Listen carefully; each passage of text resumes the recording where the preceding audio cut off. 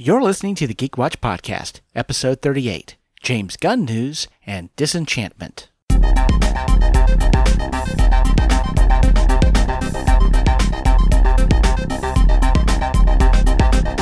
is the Geek Watch Podcast with Brian Hatcher and Mandy Petrie.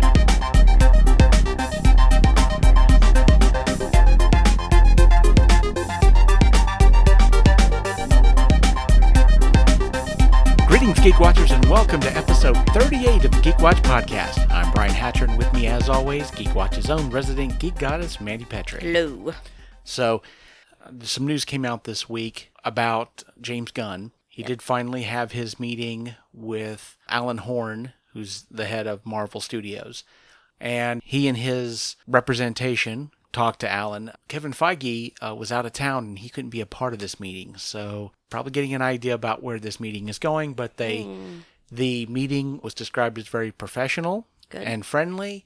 However, he has decided, and Disney has decided, that they're going to stand behind their decision to keep James Gunn off of directing Guardians of the Galaxy 3. So he is officially off of the project. Now, it does look like that they will still be using his script, however. Okay. So Dave Bautista may still be a part of the movie. So, but as far as directing it, he's done at this point. So. So, do you have any hopefuls of who you would like to see step into those shoes? Everyone says Taika Waititi, and I can't argue that. Of Thor Ragnarok? Yes, because obviously, I mean, if you've seen Thor Ragnarok, then you know that it's very similar in tone. And they brought Thor into a Guardians of the Galaxy type of mood. And I think that he would be really good at it. There's probably some other directors out there that could do this. I think Taika Waititi would probably be the person I would think to do it. But I will say this, because I started to look into a few things. Now, we talked about last week that a possibility that James Gunn might get a payoff of like $7 to $10 million, and it looks like that's going to happen. He's going to get a little bit of spending money to walk off of this project. However, I noticed going to Sony's website and looking at because I had heard a rumor, and I checked their slate, and on their slate, unnamed James Gunn horror project. So he's going to be coming out with a horror movie at Sony. Now, the rumor says that this movie is going to be out in November, and I'm thinking probably not. I mean, that's not an awful lot of time. Like this November? Yeah, and it doesn't sound like... Maybe 19. That's exactly what I'm thinking. But what I found fascinating about this whole thing is this is coming out from Sony. And if you think about it, Sony, don't they have a situation with Marvel Studios where they're doing Spider-Man together? Yeah, it would appear to me that James Gunn is getting a little bit more from Disney than just a little bit of money.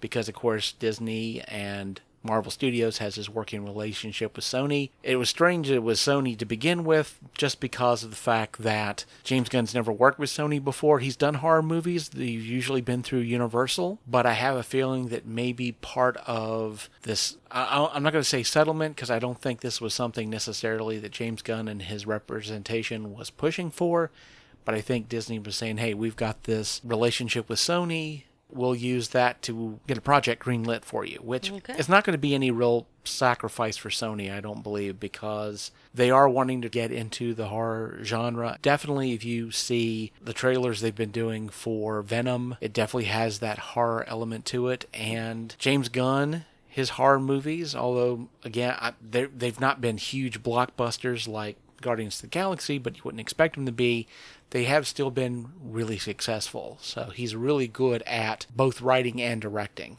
Some of his first jobs in Hollywood, was as a writer. If you've seen the remake of Dawn of the Dead, of course, he wrote that. Of course, he wrote and directed Slither and The Belko Experiment. So he's really good in that genre, the horror genre. So it does appear to me, I would say, that Disney was working with Sony to get a deal and get a movie greenlit for James Gunn. So even though it is a real disappointment that he's not going to be a part of Guardians of the Galaxy, at least in a directorial aspect, it looks like his script's still going to be used, even though, of course, when you bring a new director in, they're going to make changes. Just the nature of the beast. But he will still have some sort of a role in the new Guardians film, and it looks like he's going to still be working as a director, and we should see something a little bit different, but certainly James Gunn-like in the near future. So, I mean, that's certainly a plus. What I wanted to talk about, and I wanted to get that out of the way because there was something I wanted to talk to you about. And we discussed a few things in previous podcast about Comic-Con, but there was a trailer that came out of Comic-Con that caught my interest. It was a new project by Matt Groening, and we may have mentioned that on the podcast. I don't recall. But I saw this, basically a television show that Netflix was going to be coming out with, that Matt Groening was producing and working on, called Disenchantment. And yeah, you could tell right off. It was like, yeah, that's Matt Groening's work. You know right away. Oh yes, it's definitely a Matt Groening work. And the theme of this show involves a young woman. It's a medieval fantasy realm. It's like what he did for science fiction in Futurama. Exactly. He's wanting to do with Disenchantment, and he's wanting to do a fantasy. And when I first saw it, I thought, well, that's kind of interesting. But I noticed that you have this main character who's not ridiculously overglammed. She looks like as much as a cartoon character can look, she looks like a human being. She seems to have a really nice mix of being very competent at certain things, but also very young and naive about certain things, and the ability to make mistakes and learn along the way. But the clincher for me was, I noticed in the background, of course, there was a lot of the medieval kind of instruments, and it sounded like, medieval music in the background. But I recognized the tune immediately as Rebel Rebel. And I was like, Diamond Dogs. Yeah, so, David Bowie. Of course, the minute I heard that, I'm like, I have a feeling that this might be right in Mandy Petrie's wheelhouse. This is good. Now, I haven't had a chance to watch it. Now, it has now come out on Netflix. Yes, it came out on Friday. And I haven't had a chance to see it, but I understand that you have. I have. So, what did you think? Well, I love Matt Groening. Treehouse of Horror every year. Just love it. Now he has the Holy Trinity. He has Simpsons, he has Futurama, and now he has Disenchantment. Looking at the three, it's definitely, at this moment, the bronze medal, but it's still the bronze medal of adult-themed cartoons. This is top-notch. You will love it, and I do. I love it. I can't say that it's better than The Simpsons just because The Simpsons have had so long to develop. But again, the longest-running TV show, so this guy knows his stuff and he's doing stuff right. I like it better than The Simpsons, but again, it's kind of geared toward me, and I really do love it. And yeah, the princess, she's got buck teeth, and the kingdom makes fun of her for her buck teeth, and she talks about them herself. And all the little side characters, just like you have in Futurama, and it's really good. And there's a demon named Lucy who follows her around, and he has some of the funniest lines ever. And her dad, the king, has some great, really funny lines. See, at first, when I saw the trailer, I thought, this is going to be a princess. She's going to run off and have adventures and run away from home. Well, that's not what happens. She stays at home, and she takes her responsibilities seriously. She does make a lot of mistakes. And there are elves, there are demons, there are giants. Yeah, it's very much a fun Dungeons and Dragons type fantasy, and yeah, you need to go on and check it out. I can't remember whether 10 episodes, either 10 or 12 episodes, and I believe that there are 10 episodes from what I understand. Now, you were talking about Lucy, the demon, which I'm assuming is short for Lucifer. It is spelled Luci. So it doesn't say it for sure, but and I was surprised to find out that that character is voiced by Eric Andre. So people who are a huge fan in the Eric Andre show on Adult Swim, I thought it was really interesting that they brought him in. Some of the names of the voice talent caught me by surprise. I guess there's a character maybe in one episode, or maybe more than one, you can tell me, Stan the Executioner. Yep.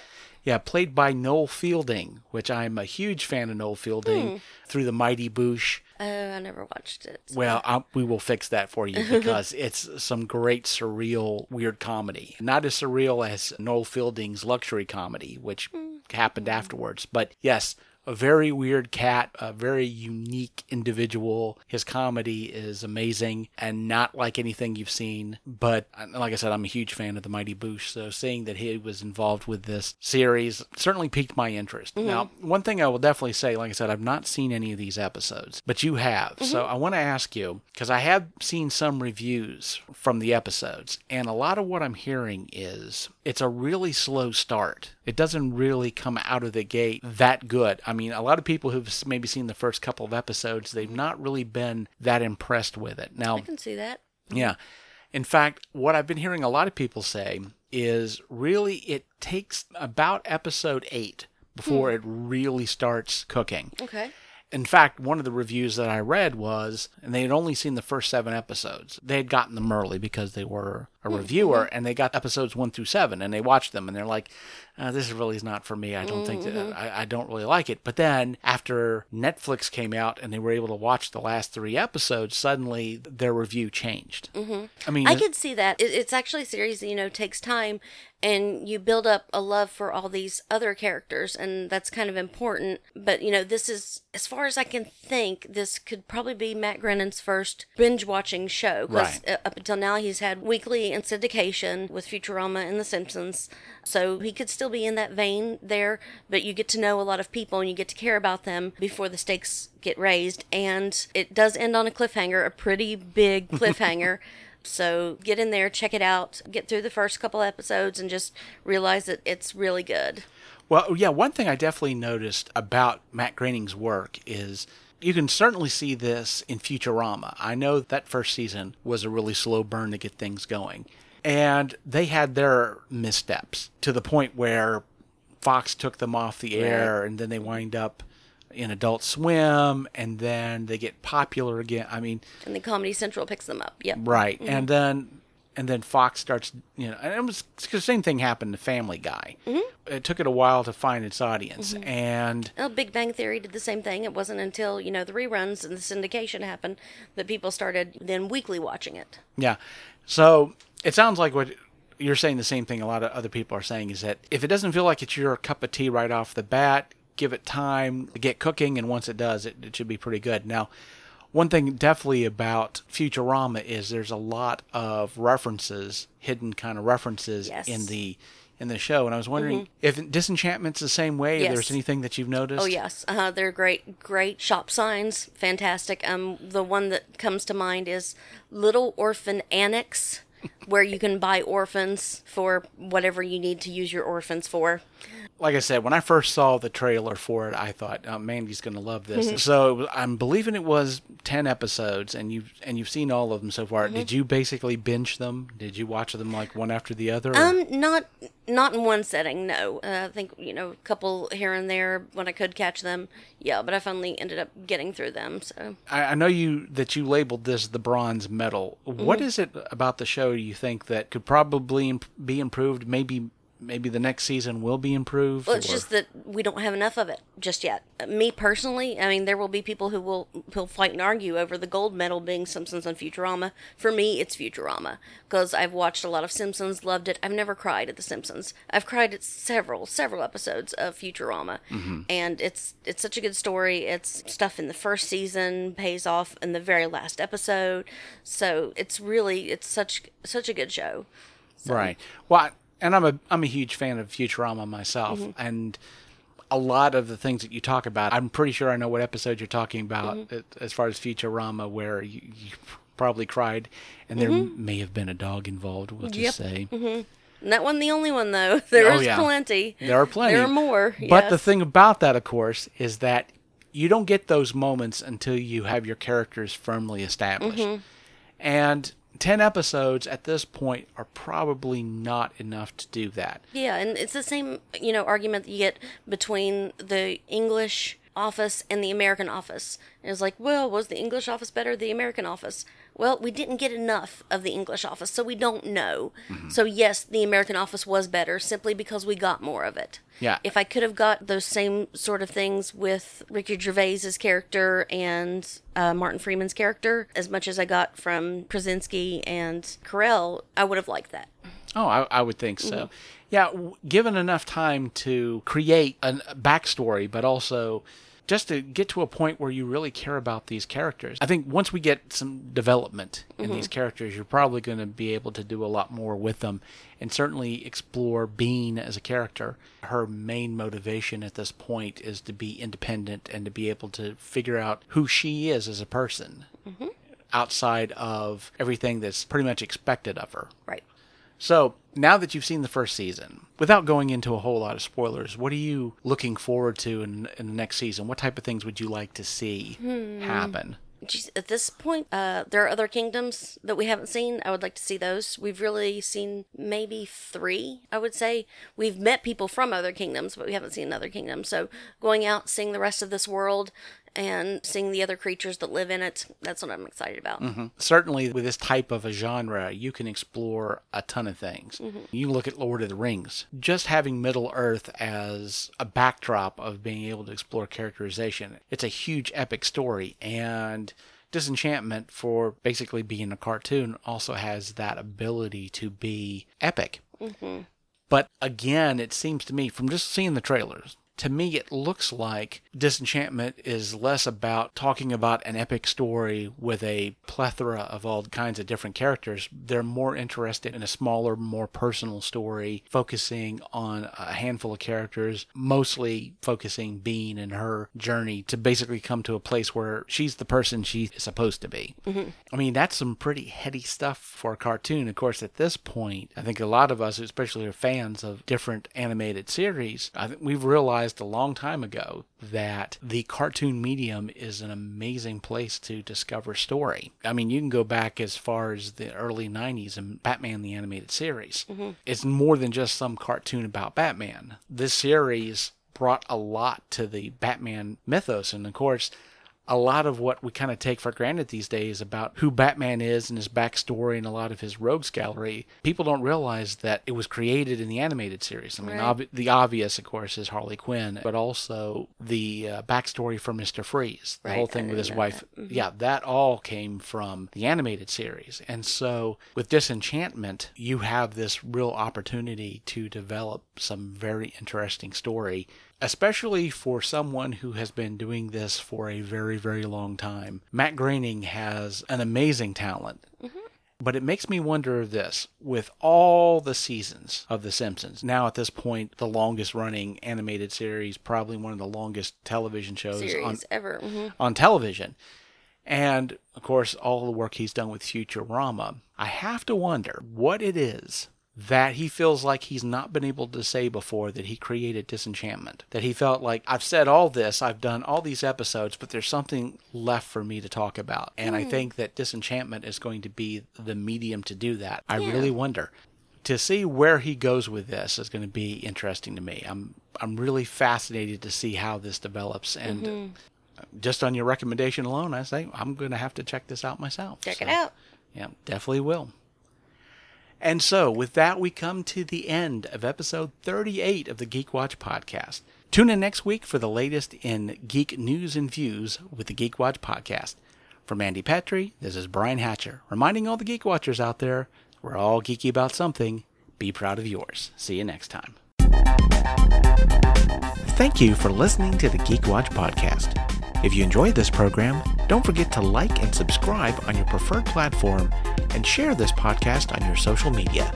For links to all the ways you can listen to the Geek Watch podcast, as well as leave comments and suggestions, visit our website at geekwatch.net. The Geek Watch podcast is a Hanging J production.